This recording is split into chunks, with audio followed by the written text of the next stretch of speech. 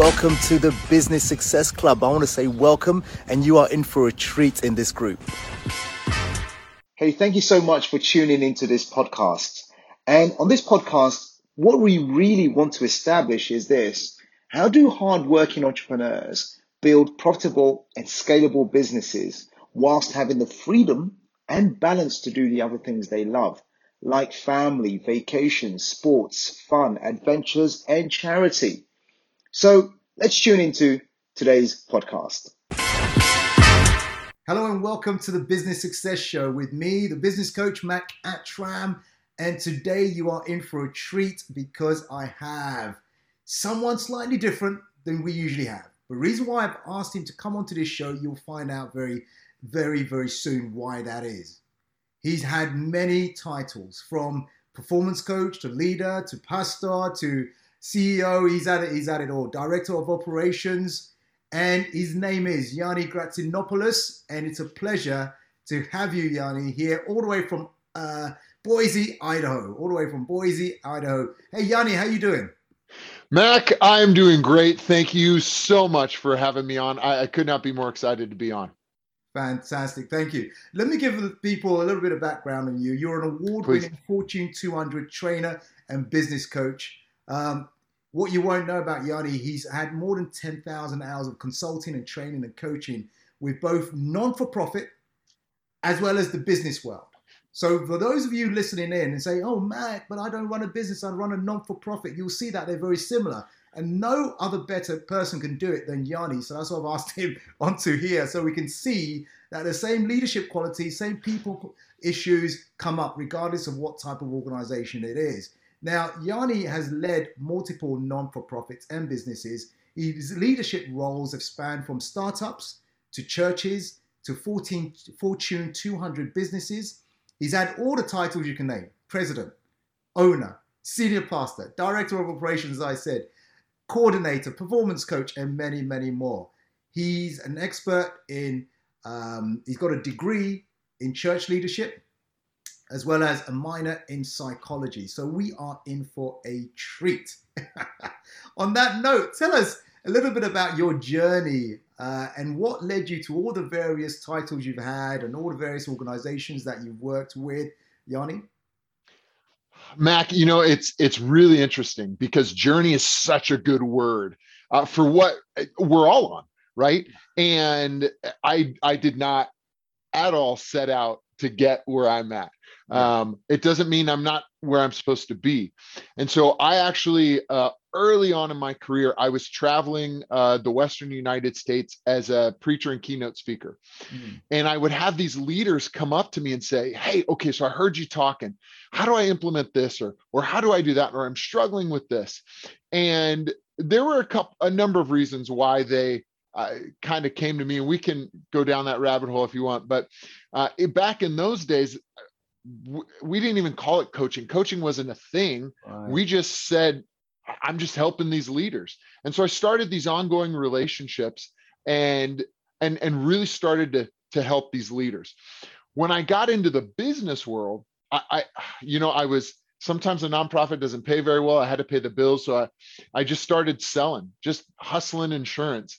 And I believe through divine providence, before I knew it, I was training and coaching as a state training coordinator. And part of that was they had found out what I used to do, and they thought, oh, you'd be a perfect fit. Right. And it really was. And that took off, right? Because now it's hardcore into business and sales, helping these leaders to run their businesses, to grow their businesses, to scale their businesses. And again, won some awards there, moved into more of a coach role, won some awards there. And just throughout the progression, coaching has kind of found me to the point where I was, once COVID hit, I was picked up by a just business and sales coaching company. That's just what we did. And as you mentioned, started as a coach, performance coach, moved to director of operations after being the head of the coaches. Always coaching our key clients, again, coaching, finding me. And I think part of the main reason why, if I can give the overarching concept, is I've always been the person who has taken a step back and go, okay, wait, why? And that's a really key piece, right? And look, for a lot of your listeners, they're head down. I got to do this. I got to fix this. I've got to make this happen by the end of the week or the end of the month, or the end of the quarter, end of the year. And not everybody just carves out the time to go, okay, hold on, why? Right? And so I've always had this concept of scale. How do we get to scale? How do we do scale? And so in asking why, I started to find those answers. And they were the answers that other business leaders were like, oh, great. I can bypass my own questions and just, help me with that. Because I just don't have the time. Oh, wow. What a journey. Tell me Here something. What are some of the mistakes you see leaders making constantly?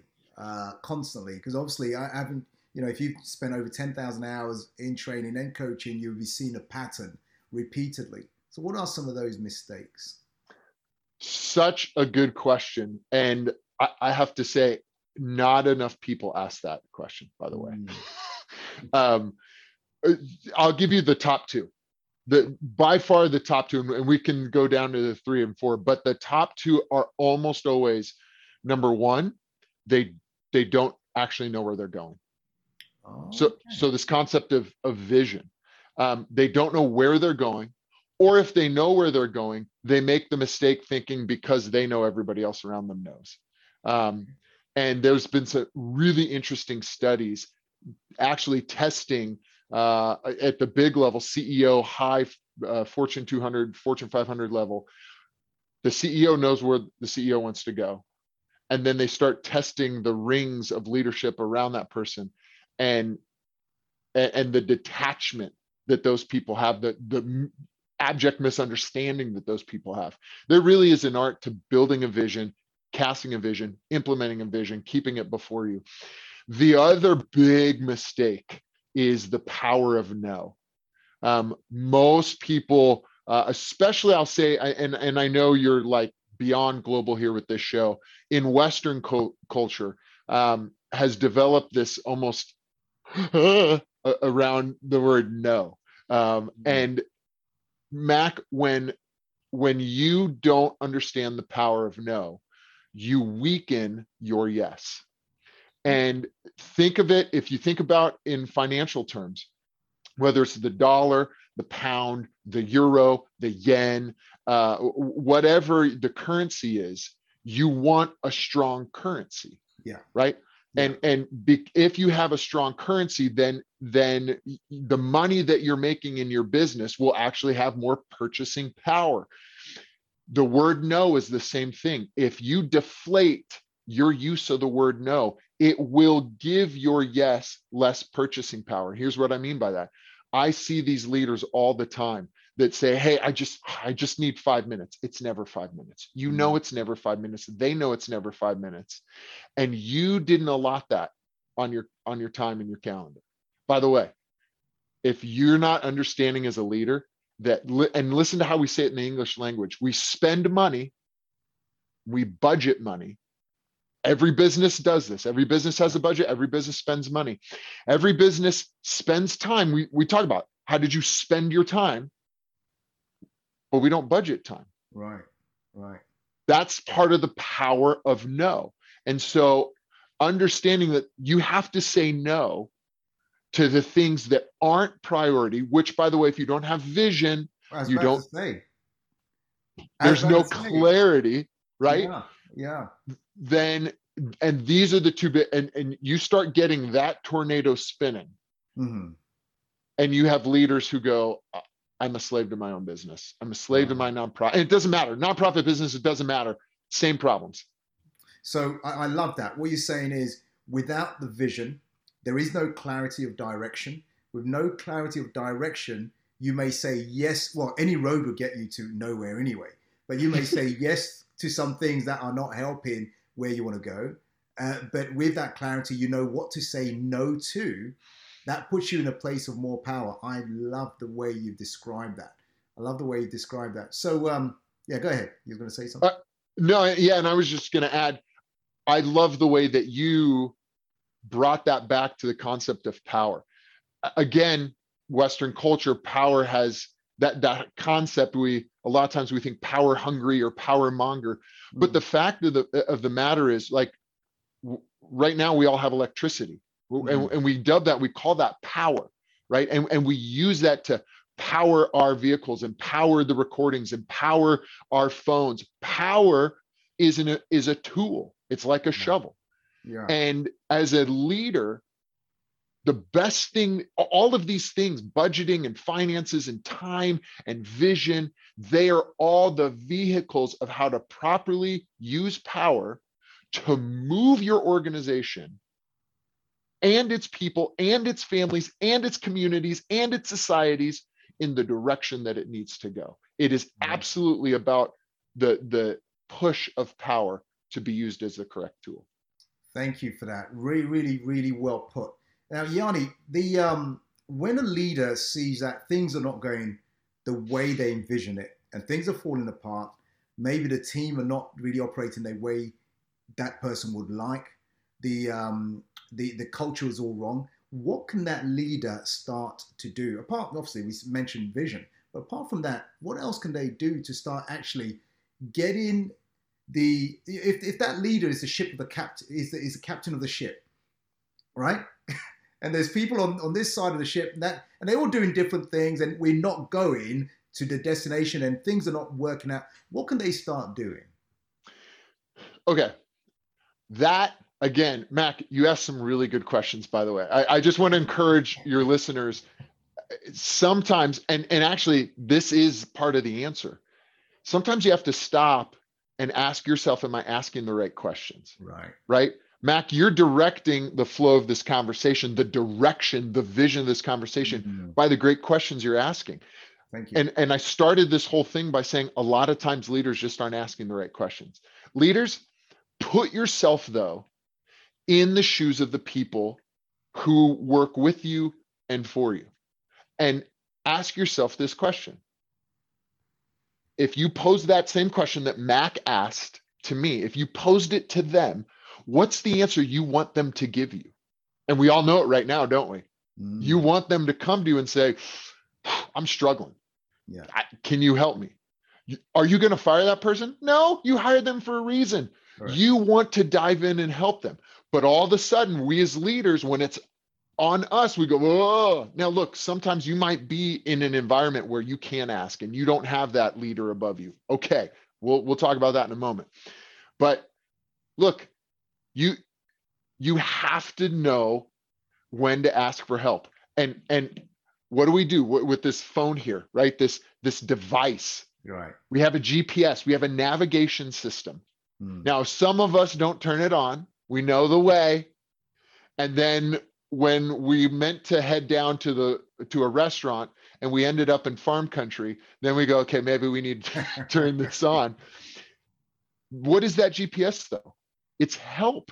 Yeah. We're literally saying, okay, Siri or whatever, I need your help. I need your help. And so you've got to know when to ask for help. And that's where folks like Mac and myself come into the ball game of this is what we do, right? We help leaders navigate. And you might say, well, why do you know and I don't? You know, for some of the leaders, the fact of the matter is, if your job was focused on what we're doing, you probably would know. Sometimes you just can't see the forest from the trees because you're right in the middle of all of it. Yeah. And sometimes it's the fact that we talked about journey. Mac and I have a journey that's a little bit different than yours. We've asked questions that are maybe a little bit different. And that's okay, right? The world needs you, the world needs us, and just understand that fact. So the first thing is asking the right questions. Second thing is seeking that help. The third thing, and you mentioned culture, and I want to specifically touch on that. Here's one thing that, I mean, we could do a whole thing on culture, but just the quick and dirty on a practical tip. Understand that your people are people. Are human beings. People. They're human beings. You can give them the title of controller and comptroller and janitor and customer service rep and BDR and whatever other title you give them. At the end of the day, they're humans. And what do humans want? They want to be respected. They want to be seen. They want to be appreciated. They want to be told that they're doing a good job, and they want to be connected. Right. So again, start there. Take those 5 things, those 5 simple things, and ask yourself, where's my company doing this well? Right. You do that, you're on the right track to fixing culture. Wow, wow, wow. On the same note, I love the way you put that word, by the way. On the same note, have you ever had to deal with an organization that when you went in, it was so, how can I put it, near toxic, or it's just, the backbiting, the gossiping, the backstabbing, the lateness, when things are just, you think, I don't really want to be in this organization. I don't know what it is, but someone turns up and they just want to leave. Have you ever had to help a leader to fix that type of situation? I have. And I'm going to tell you why that's one of the most difficult, because culture is the precursor to healthy change. So leaders, sit with that for a moment, right? If you're trying to institute change, you've got the GPS on and it's not working. Culture is often the culprit. Culture is the precursor to healthy change. Here's the problem. The leader creates the culture. Right. Good point. So you either created it because this is kind of who you are. I can't tell you how many times I look at a leader and I've met their organization, or I meet their organization and I've met the leader, right? Because you will attract people like you who have your same character, who have your same moral set and values. And frankly, if you don't like who you are in the mirror, it's probably why you've created the organization that you've created, right? It's going to be a mirror of yourself. Or come full circle to the power of no.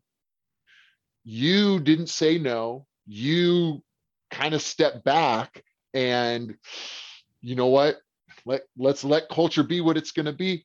It's never that way. In a leadership vacuum, someone stepped up.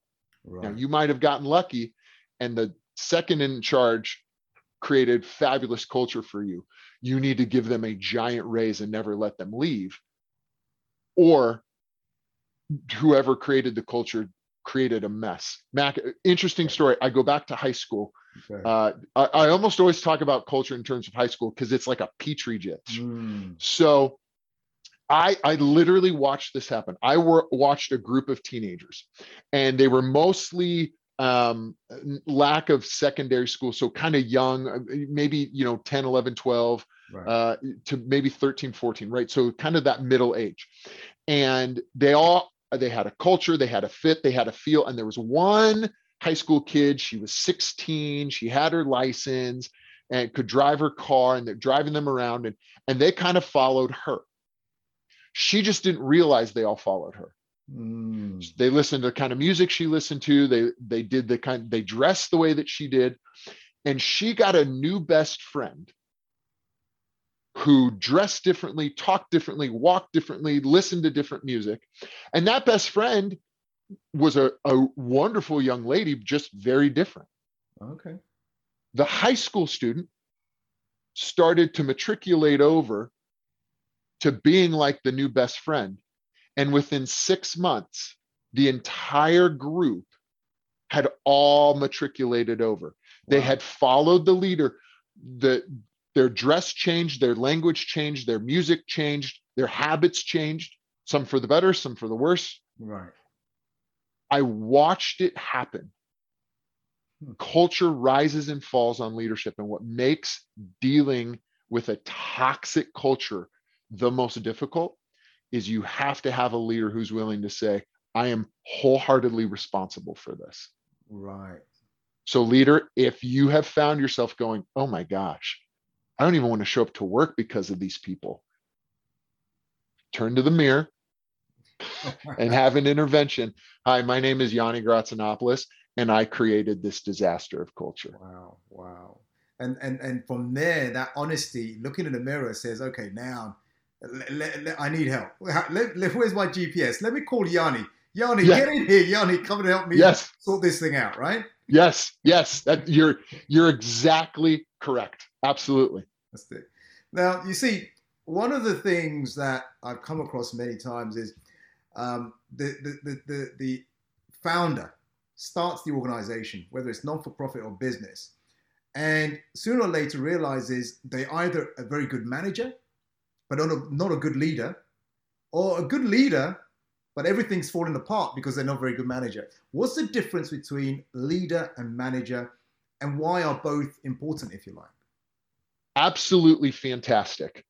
Absolutely fantastic question. Again, Mac, it is a talent. And I actually want to reiterate that to say, look, if for your audience, they probably watch this show because they've said the same thing I do.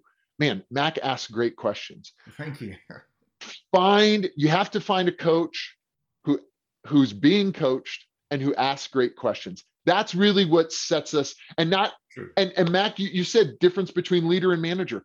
It's part of what makes a coach different, right? A coach is somebody who is usually a jack of all trades, maybe a master of none, maybe a master of all, but asks the right questions and carves out that time. Okay, so what's the difference between them all? Think of airlines. Mm-hmm. This is the way that I think about it, right? Think of airlines. A leader is sitting in the cockpit. They're flying the plane. Got it. Right? And what do we want that pilot to do? We want that pilot to know the destination, to know how to navigate, to read the gauges, to see the dangers coming. I'm looking at the radar. I'm gonna go. We're gonna get turbulence. I'm gonna go up 5,000 more feet to understand when they need the GPS, right, and to pull off the autopilot. They're driving the plane, right, and they've got a couple other leaders in the cockpit driving the plane with them. You don't want to be a part of an organization that, unless maybe it's a startup that only has. There's a reason why there's always two pilots in the cockpit. A manager is the server, okay, in the fuselage, right? So that person. Now we think of the servers, we think of the flight attendants, we think of them as somebody at a restaurant. But what's interesting, in most countries, they have a lot of authority on that plane. It's almost never the pilot that throws somebody off the plane. It's the flight attendant. Think about that for a moment. It's the flight. The CEO is not firing people most of the time. No. It's the managers that are throwing people off the plane. Who's the one who checks to make sure that you get on the plane? It's the managers. Right. The flight attendant is going through the manifest. The flight attendant will come out and take it. The flight attendant has a ton of power, and their job is to manage the happiness and the well-being of the people on the plane. Right? Now, you actually have a flight attendant who leads every plane, whether there's two people who are flight attendants, sometimes there's literally like 15, 20. There's one person who runs all the flight attendants, right? And that's what we call middle management. Okay. And that is a very difficult position. Wow. Wow. Why? Because they have to manage all the managers who manage all the people, whether it's your customers or your church staff or your membership or your volunteer help or your donors or your whatever it is. Yeah. But then they're the person who goes and talks to the cockpit. The cockpit does not want to hear from 10 flight attendants, one. And so that information, and here's what's interesting, that person is really responsible for how good that flight is. I mean, if we distill this down, leader, put yourself on a flight. You don't blame that head flight attendant. If you have a horrible experience, the first time you go, all right, I'll chalk that up to weird. 3 or 4 times, you go, I'm not flying that airline again. We blame the airline. We blame the airline for the culture of the middle management flight attendant. And yet, if you run the airlines, you're the CEO of the airline, how are you making sure that you have the right middle management flight attendants? Right, right. Well put. You know, the analogy of the airline, I think that is so beautifully put. That is, that I think everyone gets that. So fantastic. Thank you for sharing that, Yanni. Yanni, how does, how can I put it? As a leader, as sometimes things are not going right and they maybe tread in that wheel, keep going, but how do they know what signs are there to show them that they're probably heading for burnout? That, hey, if you continue the way you're going, things are not improving, it's actually going to get worse. How do they see the signs of burnout and what can they do about it? So here's what's interesting about that question. There's really two questions built into that, right? There's burnout, and then there's performance. And for most businesses, whether it's for-profit or nonprofit, performance almost always comes down to finances. Now, a lot of your audience is kind of puckering. They're going, okay, he's going to tell me it shouldn't be finances. And I'm not going to tell you that. What I'm going to tell you is it shouldn't only be finances. And here's why.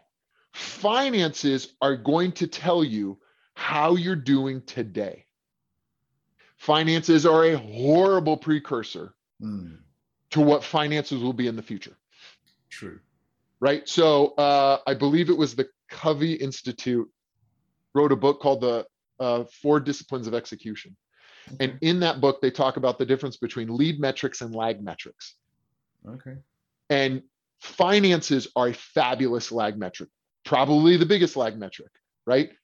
A lead metric tells you this is where your organization is going. This is where it'll be in 3 to 4 months. The problem is finances, we treat them like a lead metric. They're not, they're a lag metric. Right? So let's take a look at some things and then we'll get to burnout. Number 1, your staff turnover. Higher turnover. Now you might be in a high turnover industry, but every industry has a turnover percentage. Yeah. Where are you in the median? If you're right in the middle, you're going to struggle. If you have a low turnover for your industry, that's a lead indicator you're going to do well. Why? Because turnover kills culture. Every time. Every time somebody walks out the door, everybody else goes, am I next? Even if they left, because they know Bob was a great person. Bob was a smart person. I used to go to Bob for advice. They don't think I get to have Bob's job now. They think, whoa, why would someone stable like Bob leave? Was he not getting paid enough money? Maybe there's greener pastures on the other side of the fence. Hey, maybe Bob got fired and they're not saying. Culture, turnover kills culture. Right, right. And by the way, as much as you try and write out all your systems and put them in your online database that nobody reads and your volumes and volumes and volumes of written material that no one cares about, guess what they do? They go to Bob, who's been there for 15 years. Tribal knowledge has never, it is a human way. Am I saying don't have all those things? I'm not saying that at all. You have to have all those things because sometimes you need to correct Bob. Yeah. But so culture is, or turnover is one of those metrics. Chatter is another metric. Okay. I know this sounds crazy. Do your employees know when each other's birthday is? At the cubicles, do you see balloons? Are they connected and sharing life? Yanni, this sounds a lot like culture. Yeah, but this is one of the ways to measure culture. Is there chatter? Right. If there's no chatter and you hired a bunch of drones, your company's in trouble. Absolutely. Look at COVID and look at what happened after COVID. Yeah. Right? People went, I don't need this. I've been putting up with this for all these years. And a lot of the workforce said, I will go somewhere where I feel appreciated. Yeah. Right. And then this is when you talk about measuring a lead metric, this is really, really interesting from a sales perspective. Look at your close ratio, which we all do, but look at the top of your funnel. Yeah. Right. Yeah. Look at the top of your funnel. How big is your CRM database? Yeah. And how much does it grow each month? Because what a lot of companies have is they'll go through this big push where their database grows really big. By the way, if you're not doing something with your database, if you're not driving marketing and content marketing, you're missing out on your greatest asset. But if your database isn't growing, your business is going to be in trouble in a year. Got it. Yeah. So let's talk burnout. Burnout happens when you start to lose control of the power that you are supposed to have. Think about every movie you've ever seen. Think about every conversation you've had with a kid. What do you want to do when you grow up? So I have a kiddo, and Mac, I was saying earlier, I love your British accent. We watch Peppa Pig, which is an incredible British TV show for children. It's translated in like 50 different languages, something like that. And when one of the adult characters, and it's a theme through the show, they ask the children, what do you want to do? What do you want to do when you grow up? Oh, I want to do this. Oh, that's a great profession. Why? Because I want to tell people what to do. And that's their answer all the time. They want to tell people what to do. And we, even as children, we want to make an impact. We want to have power, right? None of those kids say, I want to be told what to do. None of those kids say, I don't want to make a difference. None of those kids say, I want to show up and have life run me. Right. The lead metric to burnout is when you look at your calendar or your day and it's out of control. How many times a week are you hearing yourself say, what did I get? I worked my tail off. What did I get done today?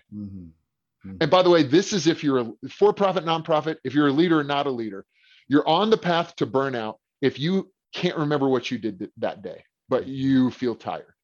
Yeah. People who don't get burnout are the people who get excited about the wins of every day.